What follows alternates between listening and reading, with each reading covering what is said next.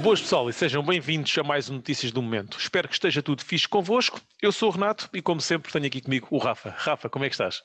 Como é que é, malta? Bem-vindos a mais um episódio. Espero que tenham uma boa sexta-feira, um bom fim de semana. E que está tudo impecável, como sempre, Renato. Boa, ainda bem, sim é que é. Malta, já sabem, vamos fazer aqui a lenga-lenga do costume, que para nós é sempre importante e para vocês é sempre uma seca. Vamos então vos pedir para deixar aí o vosso like, deixar os vossos comentários aqui às nossas notícias e verem também aí os vídeos do nosso podcast, tanto na segunda-feira que tem o podcast por inteiro, como também tem depois durante toda a semana o podcast partido pelos tópicos, portanto deixem também aí os vossos comentários e opiniões sobre os temas que nós debatemos durante a semana e basicamente é isso, partilharem com os vossos amigos também, que é importante para nós e realmente agora vamos passar ao que interessa, que é as notícias. Portanto, Rafa, como costume, vamos lá arrancar aí com a primeira notícia, Rafa. Bora lá. Então, a primeira notícia é sobre um tópico que nós fizemos há 2 semanas, sensivelmente, devido a uma notícia que saiu. Não foi um tópico, foi uma notícia. Yeah. Que saiu que era que a Sony ia desligar as lojas digitais da PS3 e da Vita. Contudo, depois de tanto backlash ou tanta reclamação na internet, a Sony voltou atrás, diz que não vai encerrar, diz que foi uma má decisão da parte. Jim Ryan disse que veio dizer que foi uma má decisão para a parte da Sony e elas vão continuar abertas. O que ainda não se sabe ao dia de hoje é se novos jogos vão poder ser released ou published nessas plataformas.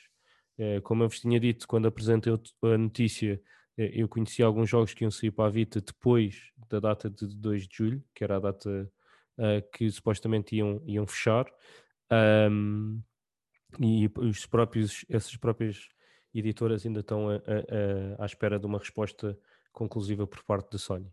Contudo, fãs da PSP, essa mesmo vai morrer. Ou seja, dia 2 de julho é o último dia, por isso, malta da PSP que queira e que ainda tenha jogos que queira comprar, é a altura. O resto, ganhamos mais um tempinho, malta. Não sabemos até quando, mas é sempre mais um tempinho. É verdade. Bem, e quanto ao resto, já sabem, malta, tem algumas frases do Jim Ryan que podem ver aqui no nosso link, podem ver qual é que é a opinião dele e qual é que foi os motivos mesmo ao certo que levaram a esta decisão. Portanto, se tiverem interesse em aprofundar aqui um bocadinho mais o tema, podem o fazer também.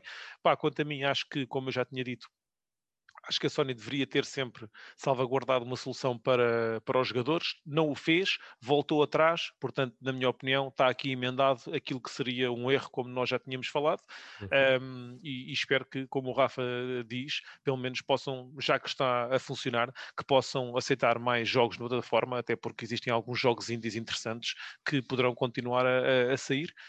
Vamos ver o que é que a Sony vai fazer. Exatamente. E Renato, passando da Sony para a Microsoft, o que é que temos aí?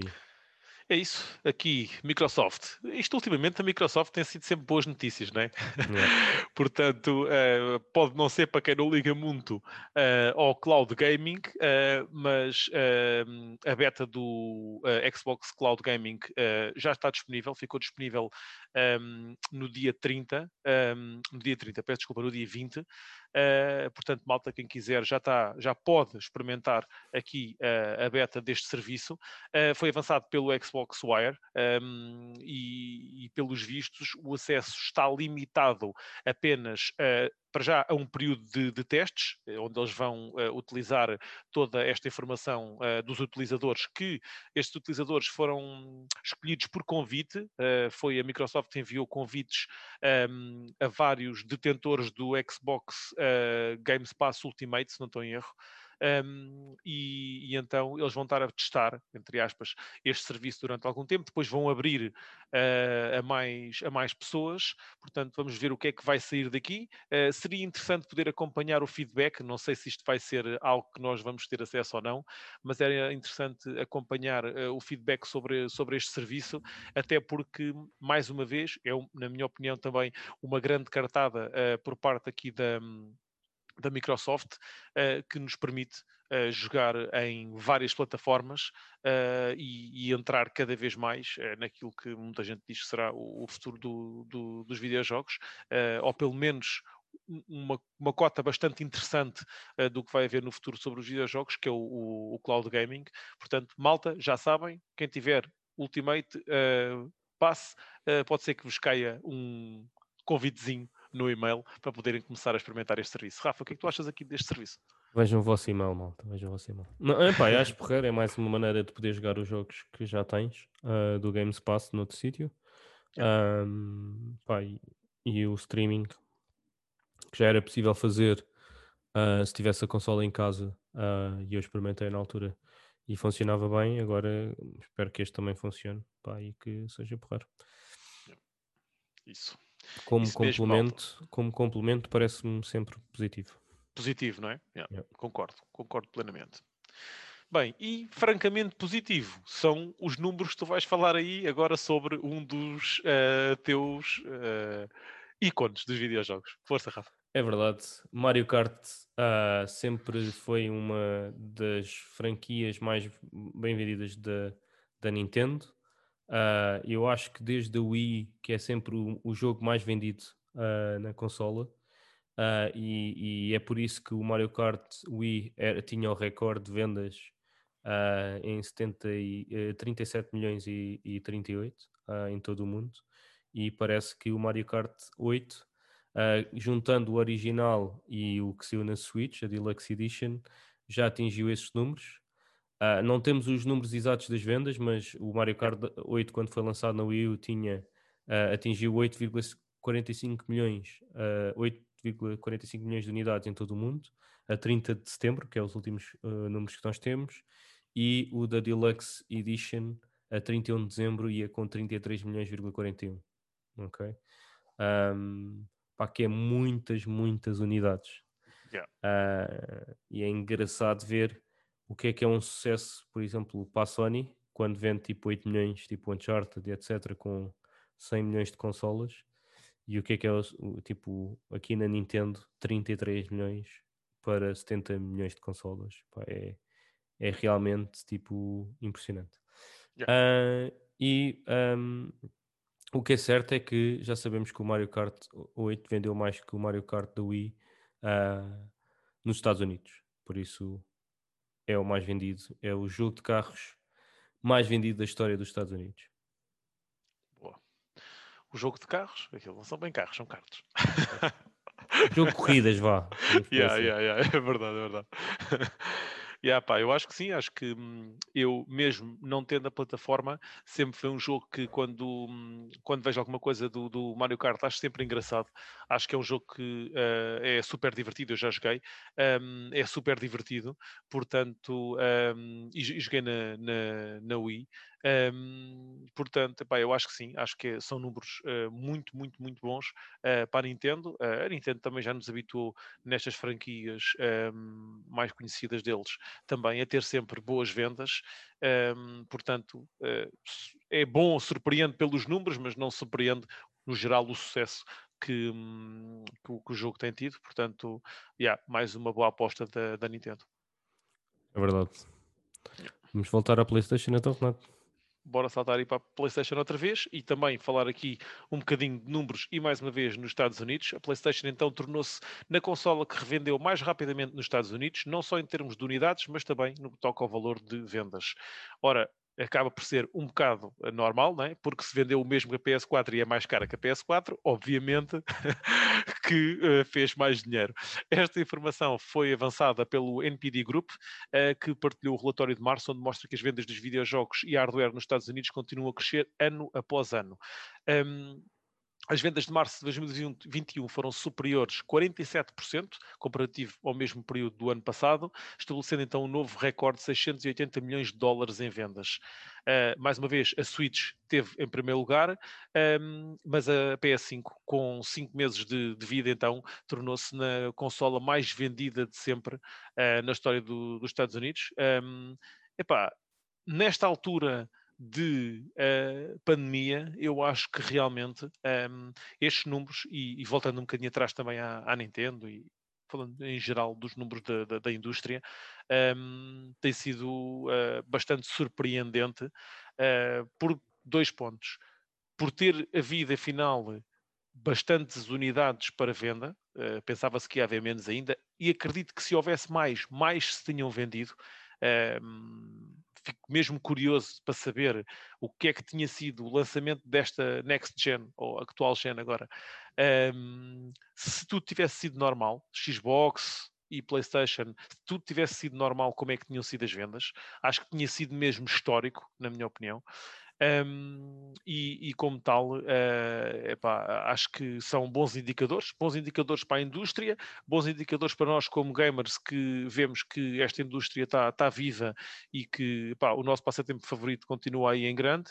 Portanto, e claramente para a Sony, tendo em conta que é nos Estados Unidos, onde a Xbox sempre, quer dizer, sempre, na última geração já começou a perder, né? Mas sempre teve uma tradição muito forte na Xbox. Ver novamente a PS5 com estes números nos Estados Unidos é interessante também. É verdade. Pois, isto do Covid é um pau de, como é que dizia o Jesus? 2 legumes. Porque eu acho que a falta ou o medo de não termos também provoca, se calhar, a malta não ter necessidade de comprar logo, mas comprar à mesma porque não sabe quando é que vai estar disponível. Se soubesse que está sempre na loja, também não sei se não havia pessoas que tinham esperado mais um bocado para comprar. Para comparar. Mas como existe aquele sentimento de não há, quando não há é quando um gajo quer mais. Por isso, eu acho que também aí, não sei como é que seria, se seria igual ou se era assim muito maior o número de vendas. Não estou a dizer que não teríamos um bom número de vendas, só não sei se tinha sido assim tão significativa essa diferença de se tivéssemos Também em quando loja. falo no Covid, também tento meter um bocadinho ao barulho a capacidade financeira das pessoas, não é? Que Certo. acabou também por ser um bocadinho afetada e mesmo assim continuamos a ver este tipo de números, não é? Sim, sim. Em termos de consolas, sem dúvida. Em termos de jogos, sim. Eu acho que ainda há muita gente que compra jogos, pronto. Yeah. E o facto de estás em casa também faz com que tenhas Ajuda mais mais. tempo livre, e que se calhar faz com que tu tenhas consumas mais desta mídia, vamos dizer assim. Yeah. Yeah. Mas é isso, e ficámos aqui com os números também da PS5 e vamos voltar a uma notícia antiga, não é, Rafa? Antiga, não é muito antiga, mas nós já debatemos aqui, mas agora parece que afinal não sucedeu aquilo que nós pensávamos. Pois é, parece que o Discord e a Microsoft não terão chegado a acordo, e o Discord vai continuar independente, e potencialmente irá focar-se em fazer uma OPA, ou seja, uma oferta pública de aquisição, para que qualquer companhia ou qualquer indivíduo, até pode ser uma pessoa em nome próprio, compre as Um ações. indivíduo que se queira endividar. Sim, compre as ações todas e fique responsável pelo Discord. Isto parece que a Microsoft está preparada para dar 10 mil milhões, mas não foi suficiente para os gajos do Discord, que estão avaliados em 130 milhões. Desculpa, tiveram uma receita o ano passado em 2020 de 130 milhões. O que eu acho é que o Discord também está a utilizar o facto de termos tido a pandemia para se valorizar, porque não é que o Discord não fosse conhecido, eu já o utilizava antes, mas conheço várias pessoas que não conheciam o Discord há tanto tempo e nem sequer usavam, por isso eu acho que o facto de termos a pandemia fez também com que fosse mais utilizado, quer seja para chamadas ou para mesmo alguns criadores de conteúdo usam bastante para fazer lives, e ter pessoas no canal. E antigamente, com tudo em estúdios e etc., acredito que não fosse tão utilizado. Pá, olha, eu sinceramente estava a contar com que isto fosse para a frente, porque a contar, entre aspas, achei que mesmo a Microsoft ia apostar forte nisto, até para ainda pôr um bocadinho mais de pressão sobre a Sony, porque como todos nós sabemos, existe uma enorme facilidade dentro da plataforma da Microsoft que facilita tudo o que é a utilização de serviços não Microsoft, e ir buscar o Discord ainda iria ser mais uma forma de acentuar essa facilidade, coisa que não existe na Sony. E como tal, acreditei mesmo que eles fossem andar com isto para a frente. No entanto, números são números, não é? E o Discord, tal como o Rafa estava a dizer e bem, está-se a fazer valer desta valorização que teve nos últimos meses, epá, e como tal, não devem, ou devem achar que valem mais do que aquilo que foi oferecido, portanto, vamos lá segurar aí o barco e ver o que é que vai dar, não é? Yeah, bora lá. Isso. E saltando aqui para, mais uma vez, um bocadinho de videojogos, temos então aqui uma notícia que não acredito que vá agradar ao Rafa. Pois é, pessoal, cancelaram, a Amazon cancelou o MMORPG do Senhor dos Anéis. Nós já tínhamos falado sobre este jogo e quando falámos, obviamente, que criou algum hype aqui com o pessoal. Foi anunciado em 2019 e foi agora então anunciado que iriam cancelar. Este jogo acho que foi cancelado devido às negociações contratuais entre a Amazon e a Tencent, que levaram então à disputa entre as duas companhias e acabou por ser cancelado. Isto, obviamente, mais uma vez, certamente estamos a falar de números e a Amazon não deve ter chegado à frente com o valor que era pretendido e, como tal, ficou por aqui. Isto fazendo um quote do responsável da Amazon, em que diz que adoramos o IP do Senhor dos Anéis e estamos desapontados por não conseguir levar este jogo aos consumidores. Eu também estou desapontado por eles não terem conseguido trazer este jogo para nós. Este jogo tinha realmente, na minha opinião, como um MMO, tinha uma capacidade enorme, um mundo enorme para explorar. Sabes, aqueles jogos que a gente olha e vê que existe aqui N conteúdo possível, é possível Yeah. fazer tanta coisa e era algo bastante interessante. Eu, quando vi, fiquei entusiasmado. Portanto, malta, se estavam como eu e como o Rafa também estava de certeza aqui entusiasmado com este MMO, acho que ficou pelo caminho. Rafa, ficaste desapontado, não é? Yeah, é verdade. Mas o mais engraçado é que a Amazon tem cancelado muita coisa, pá. Yeah, Não sei o que é que se passa, mas sim, eles queriam entrar na parte do gaming e etc., mas não têm tido assim muito sucesso. sim, Ah, Eles ainda têm um MMO que vai sair em agosto de 2021, supostamente, o New World. Mas sem ser isso, já cancelaram 3 ou 4 projetos, pá, porque é preocupante também e é preciso analisar depois a qualidade do que é que sai ali dos estúdios. sim, sem dúvida, sem dúvida. O que para já ainda é muito dúbio, não é? Sim. Eu acho que também, acho que para arrancar tem que arrancar em grande, tem que mostrar logo qualidade, que é para agarrar o pessoal, porque senão muito facilmente a gente sabe como é que são os gamers, né? Uhum. É isso mesmo. Maltinha, saltando aqui do Senhor dos Anéis em videojogos para o Senhor dos Anéis noutra plataforma, Rafa, chutei. Foi aqui que eles gastaram o dinheiro todo, basicamente. Só. Já não dava para jogos. Não, mas parece que, segundo as estimativas, a primeira temporada do Senhor dos Anéis, da série, vai bater o recorde do dinheiro gasto numa temporada com uma estimativa de 465 milhões de dólares. Ok? Só para vocês terem uma ideia, ah, a última temporada, cada temporada do Game of Thrones custou sensivelmente 100 milhões. Ok? Yeah. Aqui fala de outra série que é o Pacific, que custou 200 milhões. Ok? Estamos a falar de 465.